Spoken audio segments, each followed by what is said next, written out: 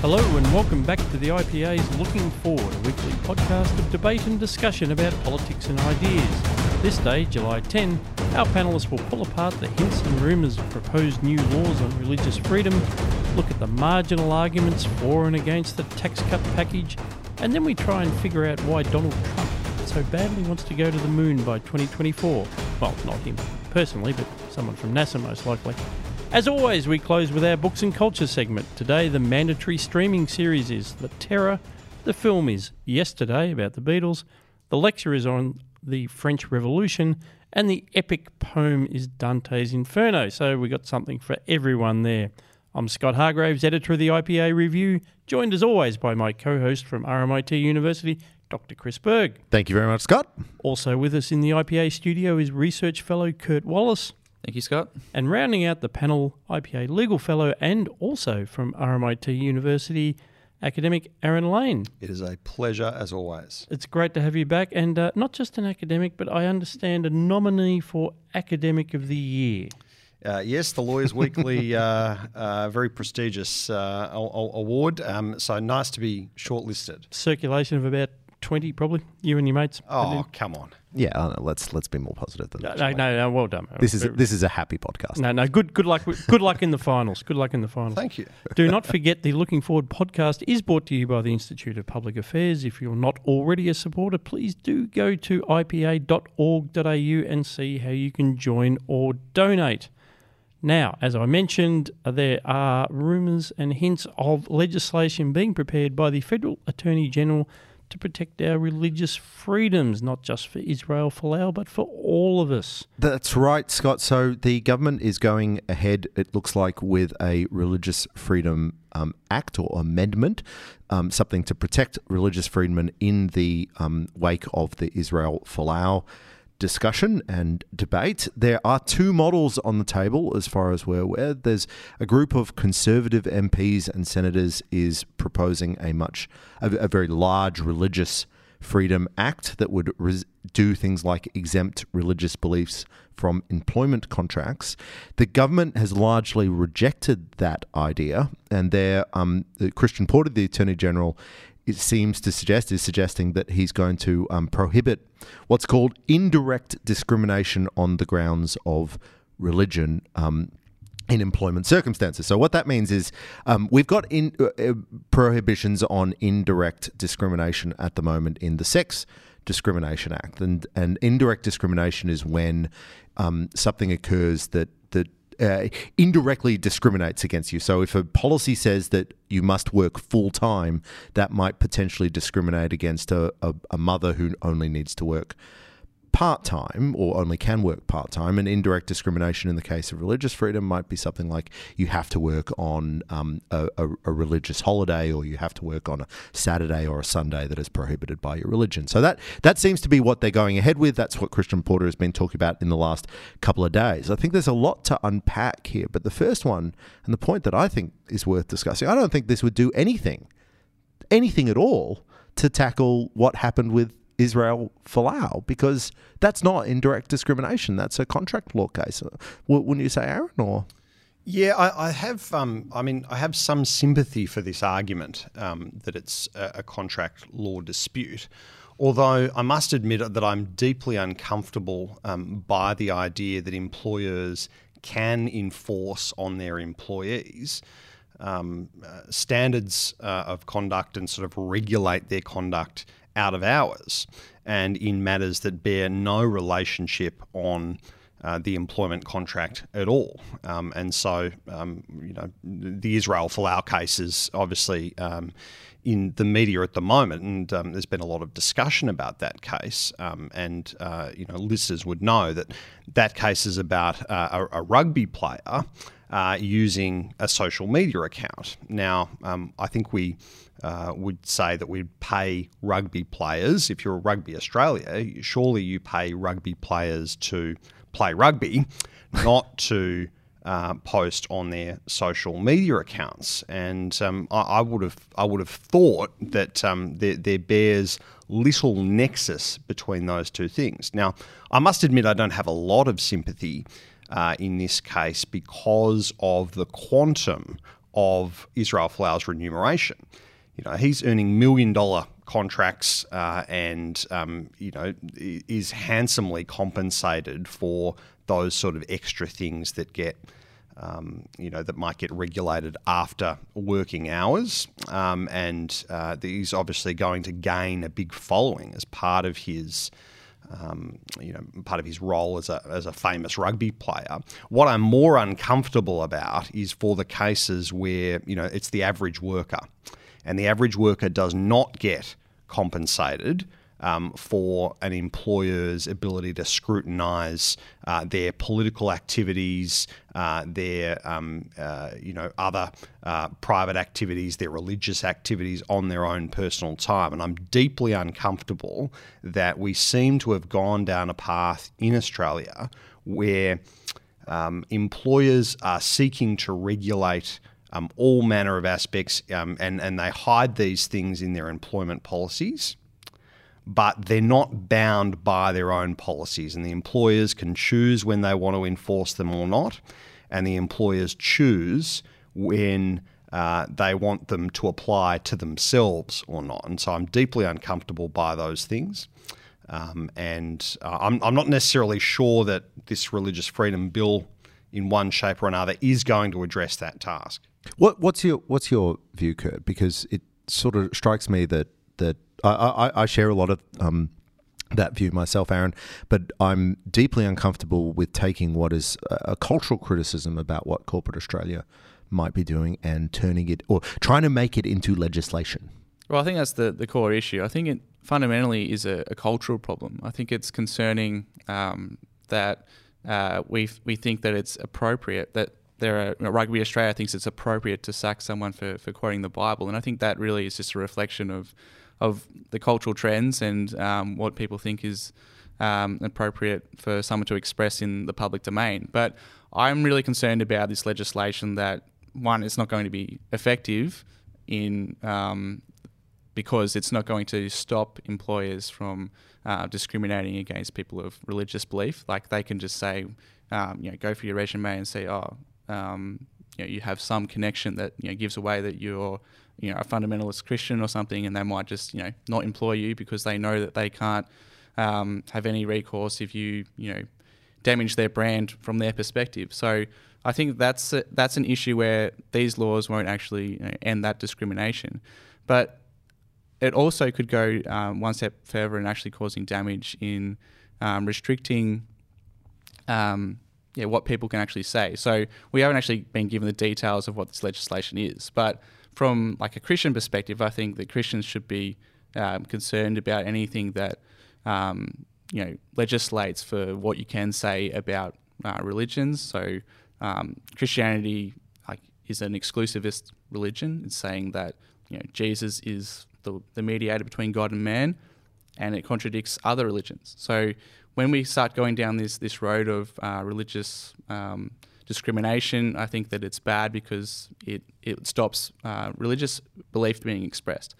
So I think there's a number of concerns, and at the moment the legislation is very vague and we're not sure what's in it. I think that's one of the problems. We're trying to have a debate in this country without any transparency of what is being planned. Well, that's partly because there have been secret briefings about this. So they've been talking to a number of religious groups. I'm very disappointed in the backbench for not leaking us a draft of the bill, to be surreptitiously taking photos of the presentation. I would have thought was the least they could do for freedom-loving peoples. But I think Kurt raises a good point. And whether or not it's in the legislation, as you said, Chris, there is an alternative approach being pushed by Fierravanti Wells and other conservatives. Barnaby Joyce as well. And Barnaby Joyce.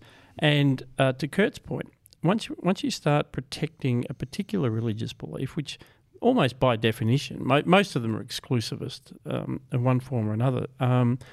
Later on I'll be talking about Dante's Inferno, which is a famous book which involves a description of hell and the structure of hell and who's in it.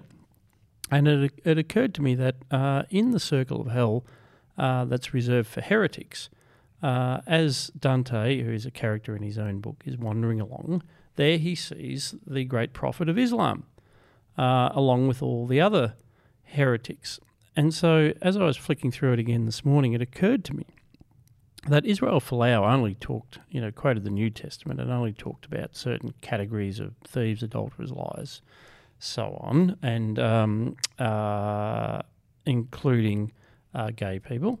And so he's under threat for that. But if there was a Protection of Religious Freedom Act, which also amounted to protection from religious vilification, then you could conceivably have a scenario in which you've quoted Dante's description of hell and that the Prophet of Islam is in that hell, and you would be using as a defence religious freedom at exactly the same time as you would be being prosecuted for having defamed a particular religion. For those who are calling for religion as a category to be added to that of race in 18C, which is a very real push from some. So these are the sort of absurdities that come out if you have a knee-jerk approach to trying to change the law. And that risk that both you and Kurt have raised, Scott, are not hypotheticals. In Victoria, under the I forget the exact name of the act, but I think it's the Racial and Religious Tolerance Act. I think there is a provision under that act to do similar things that we're talking about here with this federal law. Now, that law has been used in Victoria against a Christian pastor who was making critical remarks of Islam, and so I think. This is particularly coming from the Christian community at the moment in this current debate. I think they need to be very careful that any laws are not used as swords against themselves. And it also raises the problem of defining what religion is. So, am I allowed to say that? Would I be allowed to criticise Islam and have the defence of, well, this is part of my Christian belief, this is me expressing my religiously held conviction, as opposed to someone who's an atheist criticising Islam and not having that thing to fall back on?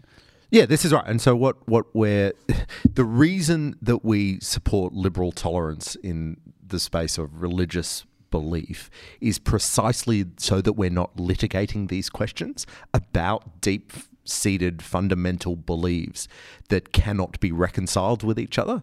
So, as you've pointed out, Kurt, this is religions tend to be exclusivist religions. Certainly, monotheistic religions are exclusivist. So you can only hold one, and you have to reject others by doing so.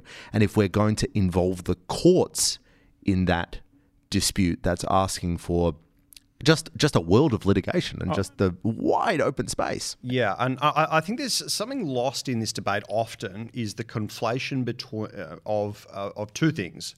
One is freedom of religion, but the other is freedom of worship. Now, freedom of religion is often reduced to merely freedom of worship, and this goes to your point, Kurt, which is that people are talking about, is it religious or not? Well, we're going to have regard to what context it was in. And okay, if you've said that in a church on a Sunday at 11 o'clock, then we're going to count that as freedom of religion. But if you step outside the sanctuary, well, no, that's not freedom of religion. And it's this idea that somehow when you leave the place of worship, that somehow you shed all of that belief that you might have, and it's a fascinating thing, and it tends to come from people of no belief, and that can't understand that. But I think too often we reduce that down to merely freedom of worship, and that would be a very sort of bad place to go. It's also religious belief is a poor ground on which to stand for freedom of speech, and there's John Roscombe's been giving some excellent interviews lately where he's been making this point. It would be a poor sort of law in which the only protection you had for certain kinds of speech was to say that you had religious belief, and the idea that could be tested in a court.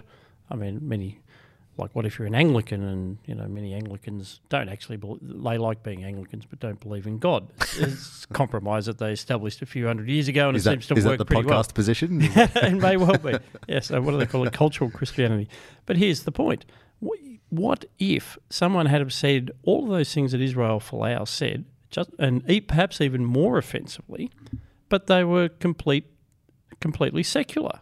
They were merely prejudiced.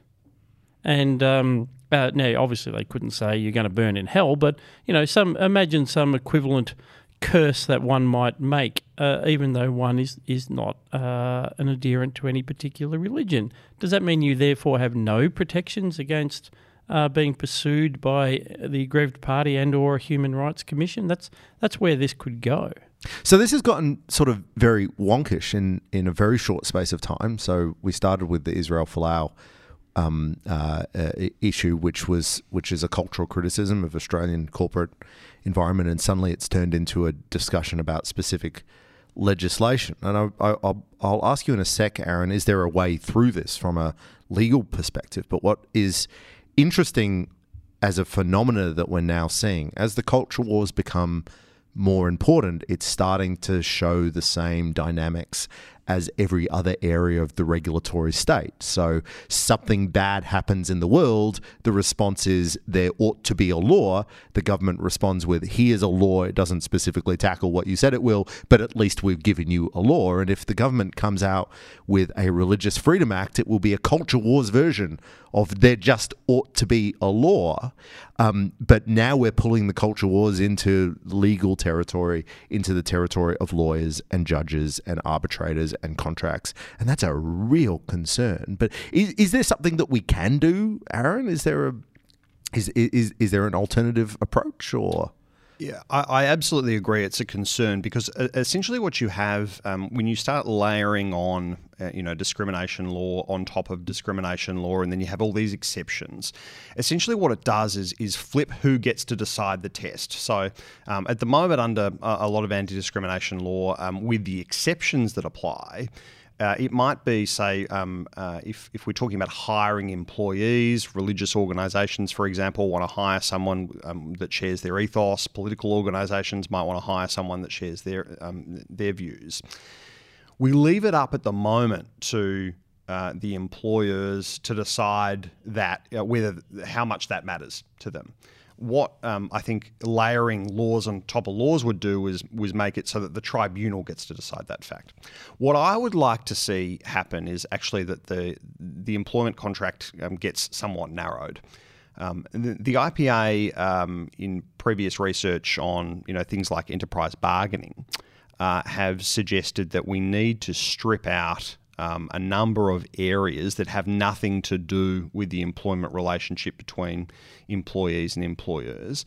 And I think the same principle should apply to private, non-collective agreements as well. And there should be some limitation on the types of matters that that employers and employees can agree upon in that context, and actually more narrowly define what the employment relationship is. I think that would go a long way. It wouldn't dictate terms. But don't I have a right to sign a contract that I want? If I say I'll sign a contract with a private organisation that says, no, you may not say this specific set of ideas on your social media feed, and we will pay you X dollars to not do so. Don't I have the right to sign that? Yes, and we could make it so that you have, those specific sort of qualifications, I think, are absolutely fine if you actually define it in a particular way. The problem that we face at the moment in employment law is these vague policies are used as shields and swords to do whatever the HR departments of particularly big businesses want to do with them. And that's things like just you should act yourself in good conduct and that sort of stuff. And then they decide what good conduct is. And worried about the brand and the reputation, because all it needs is to find a few outraged people on Twitter, and that is enough at the moment. To start threatening the brand of whatever, and we've seen this on both sides. We've seen this, attacking sort of conservative people. We've also seen this, attacking more sort of progressive people as well. So that's something that I think is a positive measure that we could do that actually is targeted at what the problem is. Now, meanwhile, while the Morrison government has been working on a bill for religious freedom, they have already, in an historic move, managed to get through the Parliament the tax cuts that they took to the election, tax cuts in 3 tranches that go through to 2024. This has been seen as a signal political success, but now actually gives us the opportunity to reflect on that package, whether it was good, bad, indifferent, or what we should really be talking about when it comes to tax. And to be honest, how much it's torn up the Labor Party, which will be great fun. So the coalition government passed its tax cuts in full. Kurt, I might ask you actually just to take us through very briefly without being very boring about it. Nothing personal, Kurt. Just its economics. Just take us through precisely what those tax cuts are, because they're in three tranches, or there are three elements to it. Am I right? Yep, sure. So the first phase, which is coming in for this financial year, is an expansion of the 32.5% bracket, which used to be 37,000 to 87,000, and that's stretching that upper bracket from 87,000 to 90,000. And that's also, with that first phase, there's also some tax offsets of up to $1,080 for low and middle income earners. And then the second phase, which comes in 2022 to 2023, is an expansion of the 19% bracket from 18,000 to 37,000 up to 45,000. So that's increasing that the tax bracket from 37,000 to 45,000. And a further expansion of the 32.5% bracket, now moving that 90K upper limit to 120K. So that's quite substantial in phase 2. But then phase 3, which has been the controversial one, which has been challenged by the Labor Party initially, was the expansion of a creation of a new tax bracket, really, which creates a one tax bracket of 30% marginal tax bracket from $45K to $200,000. So that's a rate reduction for everybody earning from $45,000 to $200,000, down from either 32.5% or 37% down to 30%. And this is creating this flat tax.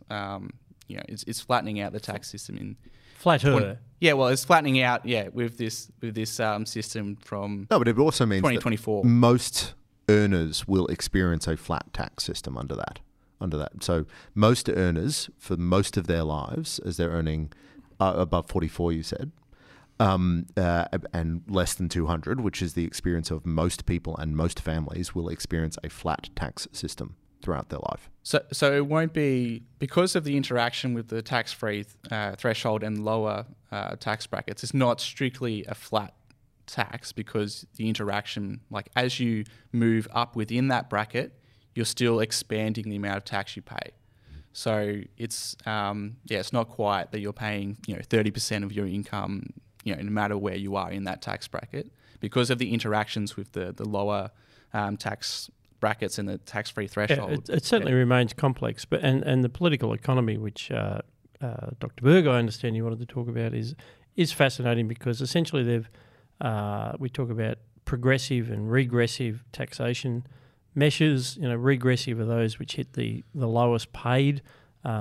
Cigarette taxes, might be an example of that, because it's correlated with demographics. But in this case, they've front-end loaded what you might call the progressive improvements. The low-income tax offset is actually quite significant for a lot of Australians, and I understand accountants are doing very well at the moment, because everyone's trying to do their tax return as quickly as possible. They've had a record number, I think. Yeah. 650,000 in the first week or something ridiculous. It's quite a lot. Yeah, so to all our friends in the accounting profession, good luck with that. And then, but part of the package was the later measures, which do speak to those on higher incomes.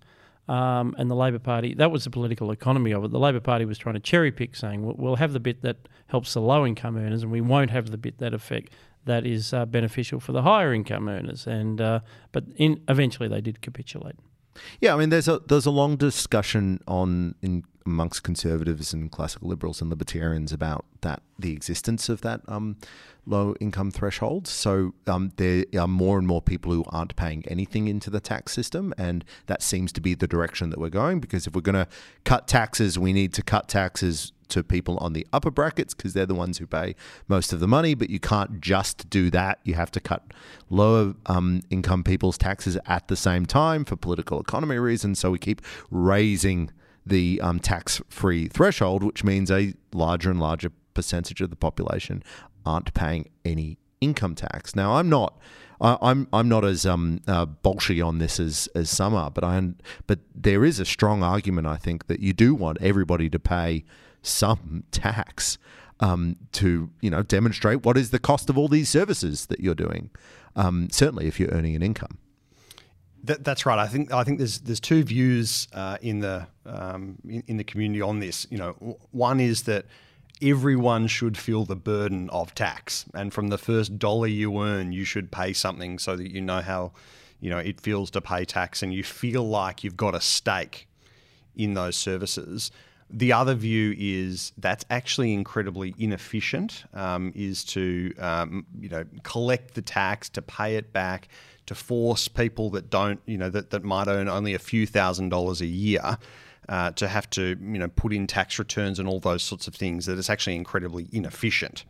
But here's the thing: we're talking about a low income tax offset, and my understanding of how it works. Remember, again, political economy. The politicians have their own interests in this, and what they love to be seen is to be giving something away. They love to take your money and then give it back, and they're literally doing this instead of. They're not actually raising the tax threshold, Chris, in this case. So I understand the general argument. What they're actually doing is you do collect the tax, or it's collected through the PAYG system. But you hand it back. And then you hand it back and claim credit for it. But yeah, okay. So I want to dwell on this because that's how they sell it. Josh and ScoMo are out there selling it like they're Santa Claus. And also, by the way, this is a stimulus package. So they've got like three benefits out of this. The economy doesn't necessarily benefit, but they benefit. But this is, and I'll go further, this is a wonderful illustration of the long-running fiscal scam that all Australian governments have run on us since the 1970s, which is that we are constantly getting tax increases because of bracket creep, because inflation bumps us into higher tax brackets every single year, and then every couple of years the government comes around and says, oh, it's okay, we're going to give you an income tax cut. At best, we manage to keep up with the natural inflation-driven bracket creep. We never really get a tax cut. In fact, so Adam Crichton of The Australian has pointed out some of the absurdities here in the last couple of weeks when they were debating this, when he wrote, when Parliament resumes next week, as at the end of last month, it will debate whether to increase income tax or to increase income tax a bit less quickly. That's precisely the stakes that we're talking about here. He's pointed out that the main benefits from this reform in the third tranche of the reform, the third phase, come in July 2024. And I'm going to quote from him, that is so far off that more than 830,000 Australians will have died before they see the benefits of that. Yeah. Which is why there was some funny stuff going on with the name of the bill, and this has happened probably just in the last sort of 10 years or so in Australia. It hasn't really been a thing up until then. It's more of an American thing than an Australian thing, but it started to creep in, and I think it first started with the Fair Work Act. We call it the Fair Work Act rather than the Re-Regulation of the Labour Market Act, right? And so this tax bill was called the Treasury Laws Amendment, in brackets, tax relief so working Australians keep more of their money, right? Which is great. You wouldn't vote against it. No, but the Labor Party tried to amend the name. And their amendment was called the Treasury Laws Amendment, tax relief so working Australians keep more of their money, but not for a really, really long time. And I thought that was, that was funny by them. Yeah. Although, so it's a nice try from the government to sort of engage in this game. Have a go at it. But I just find this, I find this an utter disgrace, and so little of the media and so little commentary actually picks up this shell game that every government is playing, every treasury is playing with us and has done so for the last couple of decades. The steady increase of bracket creep, and then the gift, the quote gift they give us back with income tax cuts. So how should we measure tax cuts then? Well, so I mean, just as an interjection, my recollection is that Fraser did try indexation precisely, and then it was abandoned within about 2 or 3 years. And Because they want the money back. Yeah, but it reminds me of the point you often make, Chris, which is it's like, that's 30 years ago. We tried that once. Yeah, Now it's off the table. Yeah, let's forget about that. No, it's done. And The debate is settled. You know, We had that debate. Yeah. And this is, I may have told this story on the podcast already, probably a couple of times. But, Canada federally got rid of bracket creep. So they indexed their tax brackets to inflation or to CPI in 2000. And this was a huge success. And this just clears off this entire ridiculous scam that governments are running on us. But the idea that you would index tax brackets in Australia, that's horrifying. Oh, yeah, crazy. Yeah, you're lunar right, That's horrifying. And it's so inconsistent because, on the welfare side of things, there are some welfare benefits that are indexed, although the topic that's been floated recently is these deeming rates for pensioners. And it's all a bit complex, but, the government are essentially taking a percentage and saying, well, that's how much you would earn on money in the bank, and we'll attribute that to your income whether you earned it or not because it's too hard to calculate. And rather than pegging that to the cash rate or a basket of things, they've just made up a percentage, which is back a decade ago. And somehow seems to be impossible to change because we can only do one thing at a time in this country. So that's another area that surely just index it and fix it. So I'll tell you who actually understands this really well. Bill Kelty, former union boss, had some quotes in the AFR the other day, which arguing that against the views of some of his Labor friends, he believes the Morrison government's tax reform package does not go far enough in cutting marginal tax rates, including the top rate, which should be below 40%. Rather than nearly 50% in his view. In fact, in large part because of the effects of bracket creep and the failure to index our tax rates. Well said. This really... well said, Bill. Well said, Bill. Yeah, well, Bill really sums up the problem with in the Labor Party, which is this divide between people who are horrified at the third phase of the tax cuts, saying that it was going to flatten the tax system, destroy our wonderful progressive taxation system, and those who see that working class people actually benefit from phase 3 of the tax cut. It benefits everyone who's earning over $45,000 a year. So it's a really brings to this big divide between people on the left in the Labor Party. So I think it's really important that we make a lot of this to show that people are being very elitist when they say that we don't care about just $1,000 tax cut, that doesn't make any difference. Well, to a lot of people, that does make a lot of difference, and it makes a lot of difference to, typical Labor voters, who are part of the Labor voting base. And the other thing I'd like to touch on is this idea that, we're destroying the progressive nature of our tax system. In the actual, the budget papers, it shows that currently the top 1% pay 17% of the income tax, and the top 20% pay 60% of the income tax. And with the government's plan, it actually increases those amounts slightly. So that the rich are actually paying more of the percentage of the income tax. So even after all three stages. Yes. So it's actually increasing the amount. So the top 1% will actually slightly pay more of the overall percentage than they would have even without the tax cuts. So this, going to the point about bracket creep, is that bracket creep really does swamp the whole effect of this tax cut. And it's not actually, even though we are widening and creating a big 30% tax bracket from $45,000 to $200,000, it's not actually going to change those dynamics of the rich paying the vast majority of income tax. But again, it's by design because the government wants to raise income taxes every single year. It does so, and then every once in a while it pretends to compensate for us. Yeah, and the tone is almost bragging about the fact that we're maintaining this dynamic in the budget papers. The other point that needs to be made is that Australia's top tax bracket kicks in at 2.2 times the average earnings, and that is in comparison to the UK and Canada, where it's 4 times, and in the US, where it's 8 times. So that means the top bracket where you're paying a marginal tax rate of 45% kicks in at just double the average earnings. So it kicks in at a relatively low amount, and it's also a relatively high marginal tax bracket. Can we just go back to Bill Kelty and the Labor Party's sort of position on this has been a bit all over the place. In their parliamentary wing have said, we're deeply concerned about phase 3 of the tax cuts. We'll support the first 2 stages, but we're really concerned about stage 3, and then yet let it go through anyway.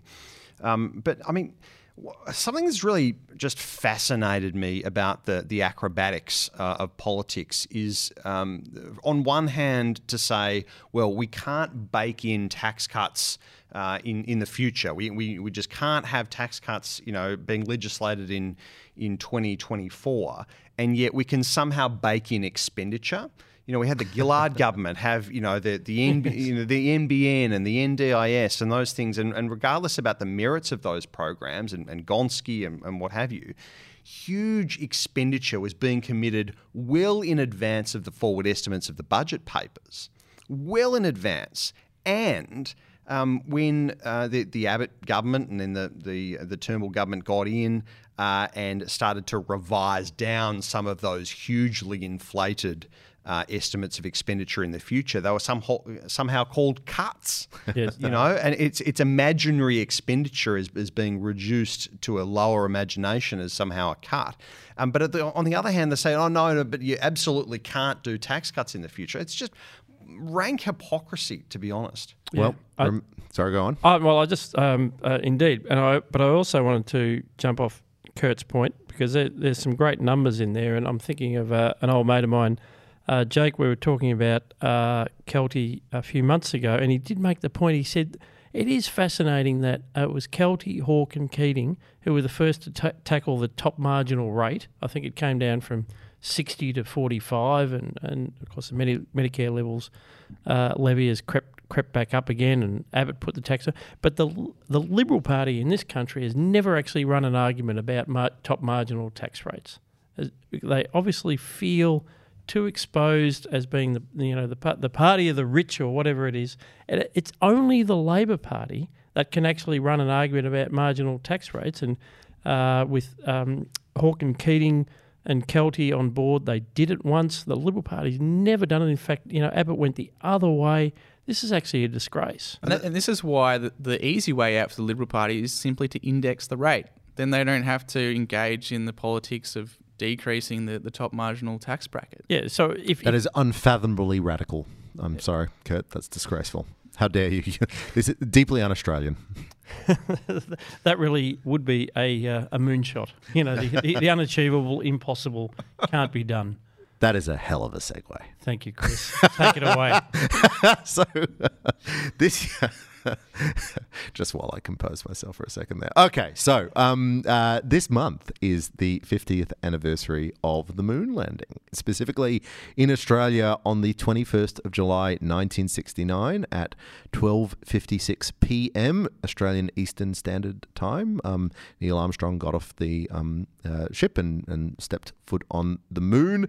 I thought it was worth us having a brief run through. First of all, just we can relitigate the moon landing. Was that a good idea? Was that worth the price? But also, we're sort of in the new age of space exploration, in part because of the private sector involvement in space and space administration. And the US administration is now talking about going to the moon and then using moon as a base in which we can then go to Mars and so forth. So why don't we start with you, Aaron? How should we think about 50 years after the moon landing? It's easy to be pessimistic that we can't figure out how to get back there again, or how should we think about it? Well, in reflecting on it, it was surprising to me that the last landing was in the 70s, and that we actually haven't done it again. And so I found that to be sort of fascinating. But I think the point that struck me about all of this sort of talk about the moon landing, it reminded me of a book by Mariana Mazzucato, who is at the University of Sussex in the Sprue sort of innovation camp there. And she wrote a book called The Entrepreneurial State. And her thesis really was about, this activist, big government innovation policy, government as a big risk taker.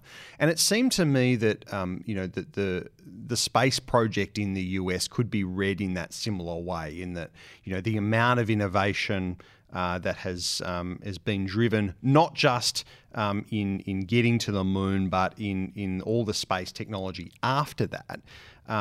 Although I guess the counterpoint to that, of course, is that we should also think of entrepreneurship as really as a private endeavour. It's not just government as the funder of innovation projects, but it actually requires people to spot those market opportunities. I was on the Jet Propulsion Lab website, which is one of the big NASA labs, and it's got a list of 20 things we wouldn't have without space travel, which is just insane because they're trying to claim that the moon mission gave us camera phones, scratch-resistant lenses, CAT scans, landmine removals, athletic shoes, Oh, really? laptops, portable computers. I mean, they make these wild claims about the benefit, but as far as I can tell, the real ones are like Velcro, which is, a good thing. But aluminium foil. That was always saves doing up your shoes, I guess. Yeah. But that's kind of the thesis of Mazzucato's book is hey, all these innovations wouldn't have occurred unless the government had funded it. And so I think that's a but it's. I'm with you. But I think that's the interesting argument for me to engage with in this space. But isn't that kind of damning that we can't justify a space exploration mission without trying to say, well, but it sort of gave us Velcro, or that sort of, it helped laptops, computers be smaller. And of course, what's the counterfactual? Yeah, the counterfactual is what if you spent the money inventing Velcro? Well, that's the big issue because NASA, the budget of NASA is astronomical, and it's pardon the pun, but and especially like around when they were flying to the moon, that was taking a substantial amount of the federal budget. The question is, what was the opportunity cost and what was the counterfactual? We can't just say that, they developed this technology in this program, therefore that justifies the program.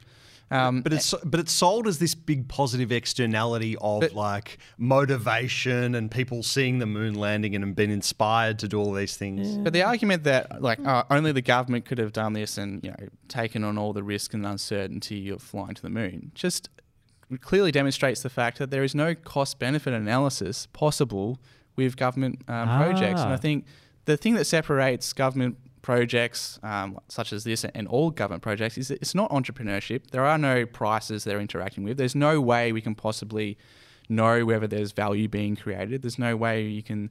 there's no profit being made, which is an indicator that some value is being created, that the cost-benefit analysis has tilted in favour of the benefit.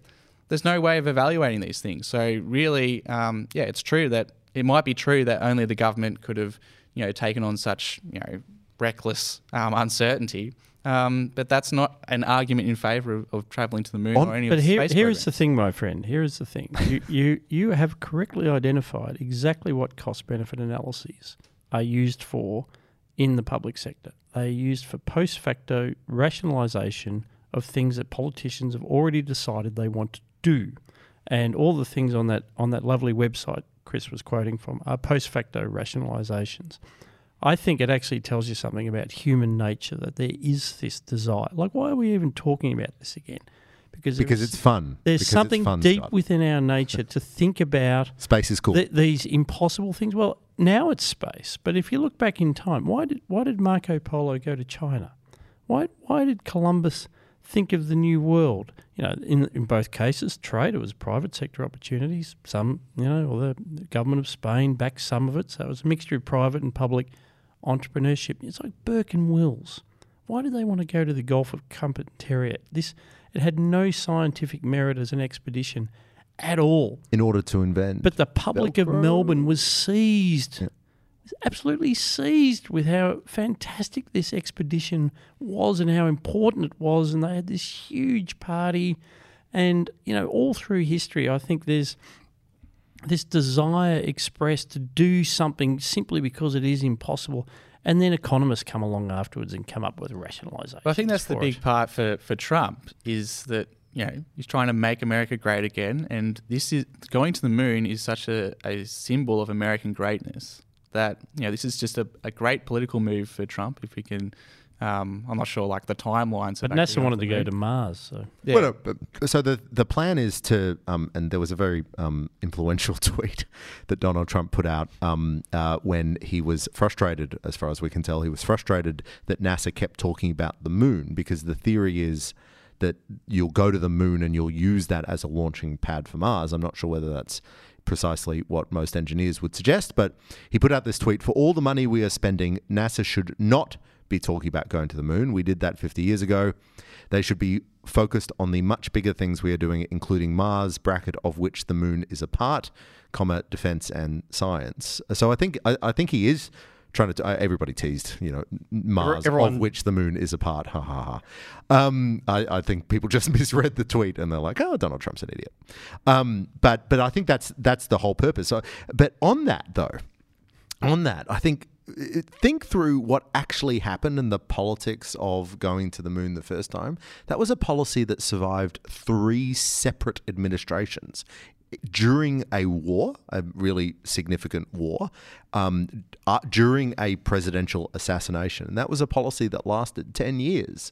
It's very hard to see how you would get a space policy or any of these big government policies holding through multiple administrations over the course of a decade these days. And it's particularly so given the current administrator. So Jim Bredenstein is the current administrator of NASA, and he's a former Republican congressman. And he is the first really political appointee to that office. And so I think you're right about that, Chris, is that it would seem to me that, and particularly it was a very divisive vote in the Senate to get him confirmed in that position. I think it was 49-50 or something like that, and so really split right down the middle on party lines. And so I think if you have someone as partisan as that in that position, surely he's liable to get the flick if Trump is out of the White House. So I have a story here. So I have a theory about what's happened with American space policy over the last half century since they landed on the moon. And the big problem was that once they landed on the moon, they didn't really know what to do. And NASA was trying to search out for this thing. So NASA Which is fair enough. There's not much there. No. Exactly. Once you've landed on the moon, then what are you going to do next? We didn't have the technology to go to Mars or something like that, so they couldn't just double down. The big problem was that they committed to a really terrible program that was just a disaster and held back space policy from an American administration perspective for 40 years, and that was the space shuttle. The space shuttle was a highly politicized, really white elephant that was deeply unreliable and, as it turned out, to be dangerous and didn't achieve any of the political goals that it had, that it sort of stacked up on top of each other. They wanted it to be made for civilian use. They wanted it to be made for military use. They wanted it to be reusable. They still wanted to use disposable rockets, all this sort of stuff. And that just destroyed American space policy for 40 years. Now we're in a totally different environment because the private sector is suddenly involved. Massive amount of investment for space tourism, space satellite launches, all that sort of thing. And that's what's saving us now. So the government is now taking a backseat role because the government stuffed it up. The government made a massive, catastrophic mistake in committing to a program that was just a disaster. That's my narrative. You have some strong feelings. I've got some really strong feelings. Good. This is why space was on the list. And we need some. They should have some property rights on the moon. I think the law. Yeah. The law. Can't you buy a bit of title? There are websites that'll give yes, you that. but you can't enforce it. Yeah, and a bridge in Brooklyn. But I was thinking more moon rocks. Just you go get a moon rock, bring it back, cut it up, sell it for jewelry. It'll be self-financing. Yeah. Our books and culture segment has Speaking arrived. of deeply serious points, yeah. That's enough about the moon or space or anything. Our books and culture section. Let's elevate the tune a little bit. Dr. Berg, you've been watching a streaming service again. Exactly. Elevate Just for the a tone. change. So I've watched the TV show The Terror and read the novel that it was based on. The novel is also called The Terror. It's by a author called Dan Simmons. It's actually the TV show. He's sci-fi. He's a sci-fi guy. Endymion and great. Yeah, so great writer. So it's a fictionalized version of John Franklin's lost expedition to find the Northwest Passage in the 19th century. The John Franklin expedition departed in 1848, and it was lost, or the last people died on that expedition in it departed in 1845. It was lost in 1848. It was 2 ships, one of which HMS Erebus, and the other one was HMS Terror. They actually called the ship the Terror. The book and the TV series are actually structured around it's sort of a monster story, and kind of like a horror novel. But what I enjoyed the book much more than the TV show. The TV show is pretty good, so I do recommend people actually read the book, because the horror part of it is not about the monster or about the thing that's stalking them on this expedition while they've been frozen in their search for the Northwest Passage. It's about just how bad it was to live in that environment and to exist in that environment where during winter temperatures go down to negative 70 degrees, and just the terror of what happens if you're caught outside without your gloves on, or what happens if you touch metal without something in between you and your skin. It was just a really engaging book. The TV show is really good fun. It's not as good as the book, unfortunately. It is of interest, though, to Australians, because John Franklin is not just anybody. He was the Lieutenant Governor of Van Diemen's Land of Tasmania between 1837 and 1843, before returned to the United Kingdom. And his wife, Jane Franklin, Lady Jane Franklin, is really one of the pivotal figures in Australian history, especially Australian women's history. And as I was reading this book, I was like, hold on, Jane Franklin.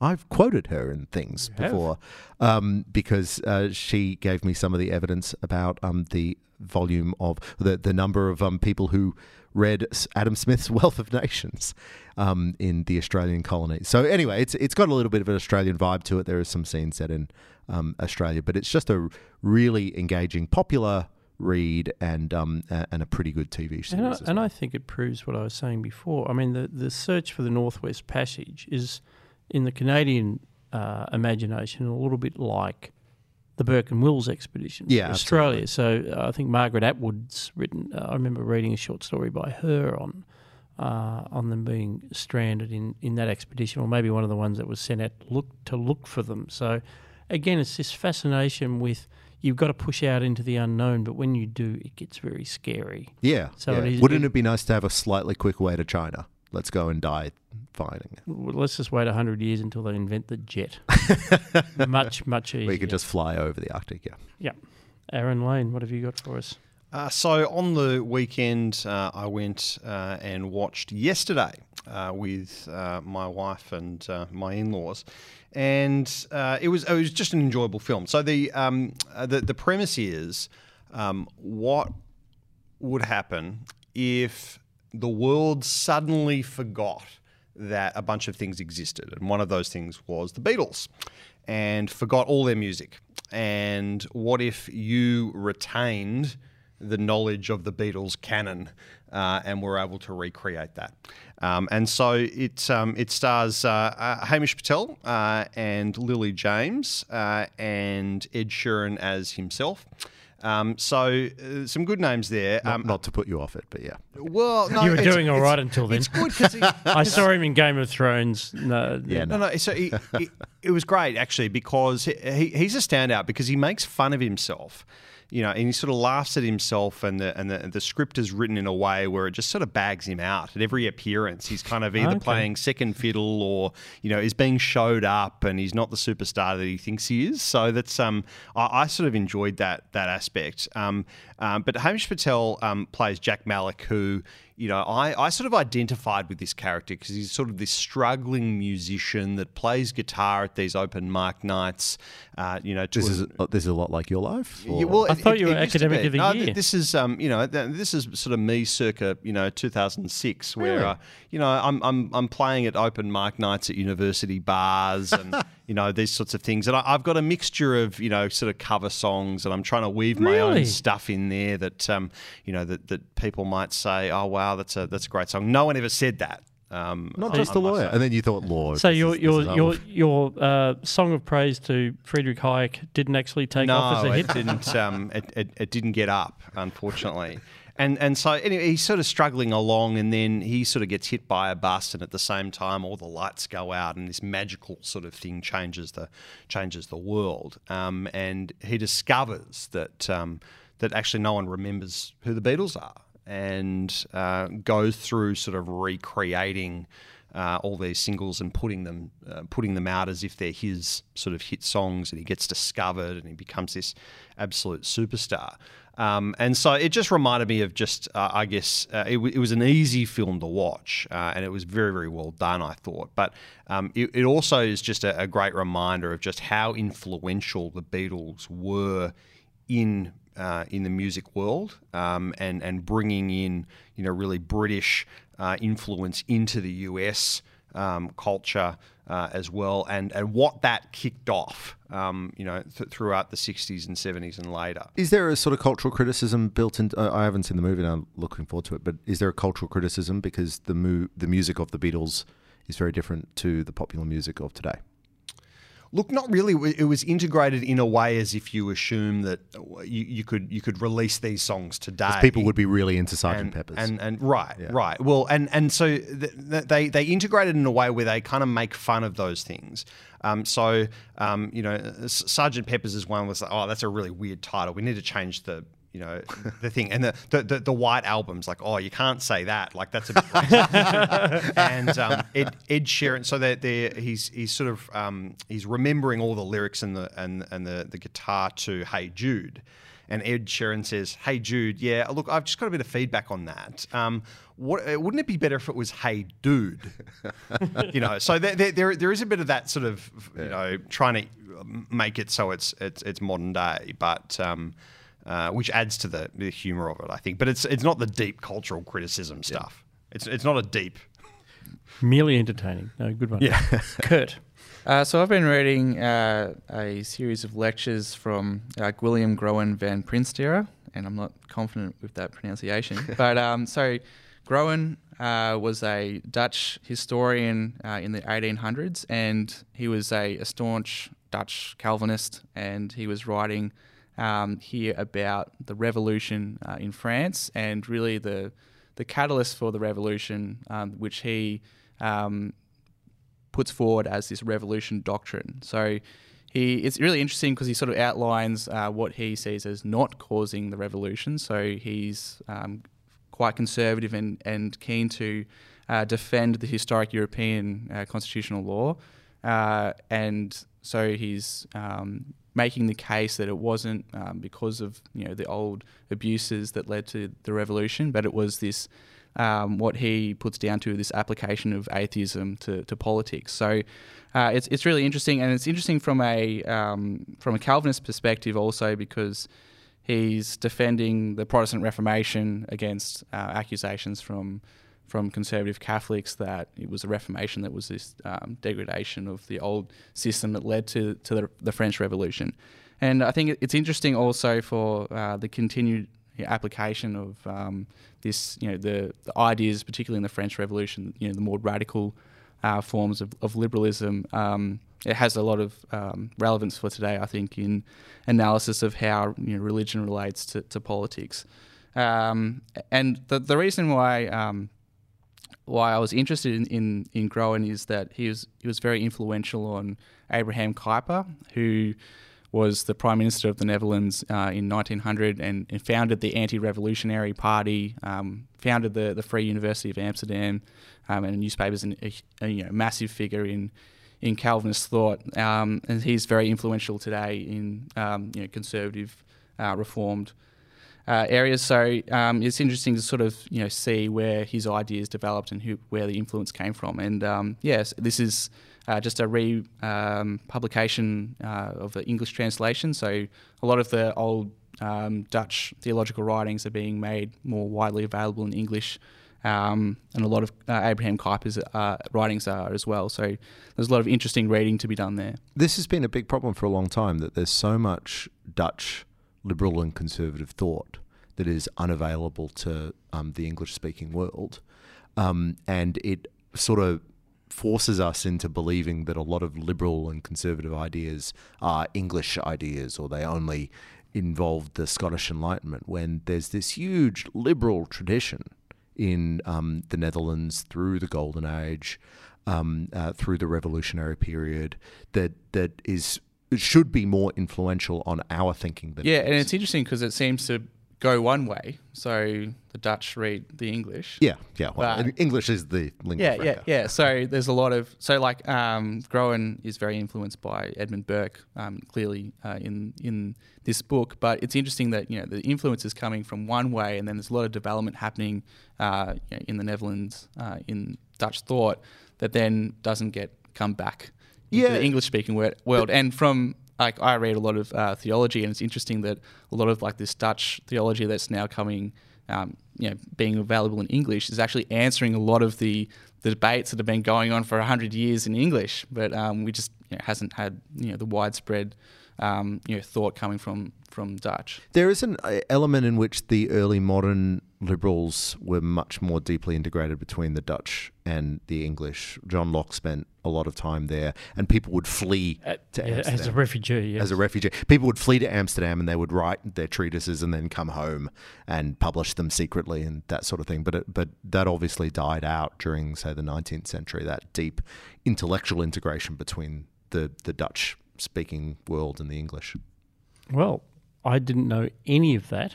This is a very informative podcast. This is what we intended for it to be like. It is, and maybe there's a follow-up IPA review article from Kurt on the Calvinist/Dutch tradition of enlightenment. No, looking forward to that one. But fascinating, from a bloke I'd never heard of. So all good. Thank you, Kurt. Mine, as I mentioned before, the great Clive James, readers will be familiar with, poet, television star, and most importantly, a contributor to the IPA's Climate Change: The Facts 2017. Wrote a great chapter on his greatest claim to fame, alarmism. Yes, that's right. He's proudest of on media alarmism about climate change. It is available on our website. I commend those 5,000 words to anyone. But the second most important thing he's done, he does call it like the capstone of his life's work almost. He's always been interested in Italy and Italian, and he taught himself Italian.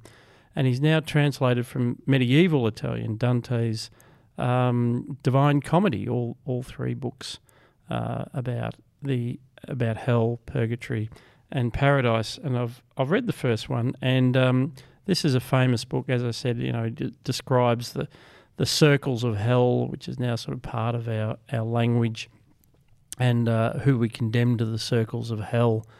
And this is what Israel Folau was talking about. But in fact, Dante is very gentle, in fact, in some of these things. Like in the first circle of hell are all those people whose only crime was to have not been alive after Jesus was born. So all the great Greek ethicists are only in the first circle of hell and not being punished very much. And as you go deeper, he puts a lot of his enemies in hell. The punishments do get more worse and worse, and right down the bottom, it's mainly sort of liars and fraudsters. And economists listening might be interested to know that right down in the 8th circle of hell is a guy who debased the currency of Florence. Yeah, that's right. That's where they belong. He says, the RBA. That's right. He was, what does he say? He was a loot, or would have been, if cut short at the groin from that part where a man is forked. Oh. Yes, and so Dante talks to him, and he said, our florin, pride of Florence, was a sham, minted by me, 3 carats of hardware to drain its worth. This is one of the pleasures about being authors. You can just take revenge on whoever you want. Absolutely. You can write whatever you want in your books. Yeah, so I've always loved the idea of Dante's Inferno. But would that be hate speech today, though? Absolutely. As I say, absolutely. There's a few other people in there. And but this is actually a translation for the ages. I've tried to read this book and I can only read it in translation, and most of them are impossible with all this mock classical language. But Clive James is Australian. It sounds like Clive James talking. Is it written in Australian? No. Is it like one of those Tim Winton novels where he sort of... No. But it's his voice, and so it still has rhyme. Imagine you're on a beach. But it has rhyme The schemes. surf is coming up. Yeah. Then we held our breath and drowned. Whatever. Thank you, Tim Winton, the most boring writer on earth. But I'll do that another day. I'll have to. Does that mean I have to read one of his books so I can do a culture pick? This counts as a contract. Yep. So anyway, I commend to listeners Clive James' translation of Dante's Inferno. That brings to the end of the Books and Culture segment, and indeed our Looking Forward podcast for the day. I'd like to very much thank my fellow panellists, Dr. Chris Berg, Thanks, Scott. Aaron Lane, Pleasure. Kurt Wallace, and of course our producer James Bolt. We will be back with more Looking Forward next week.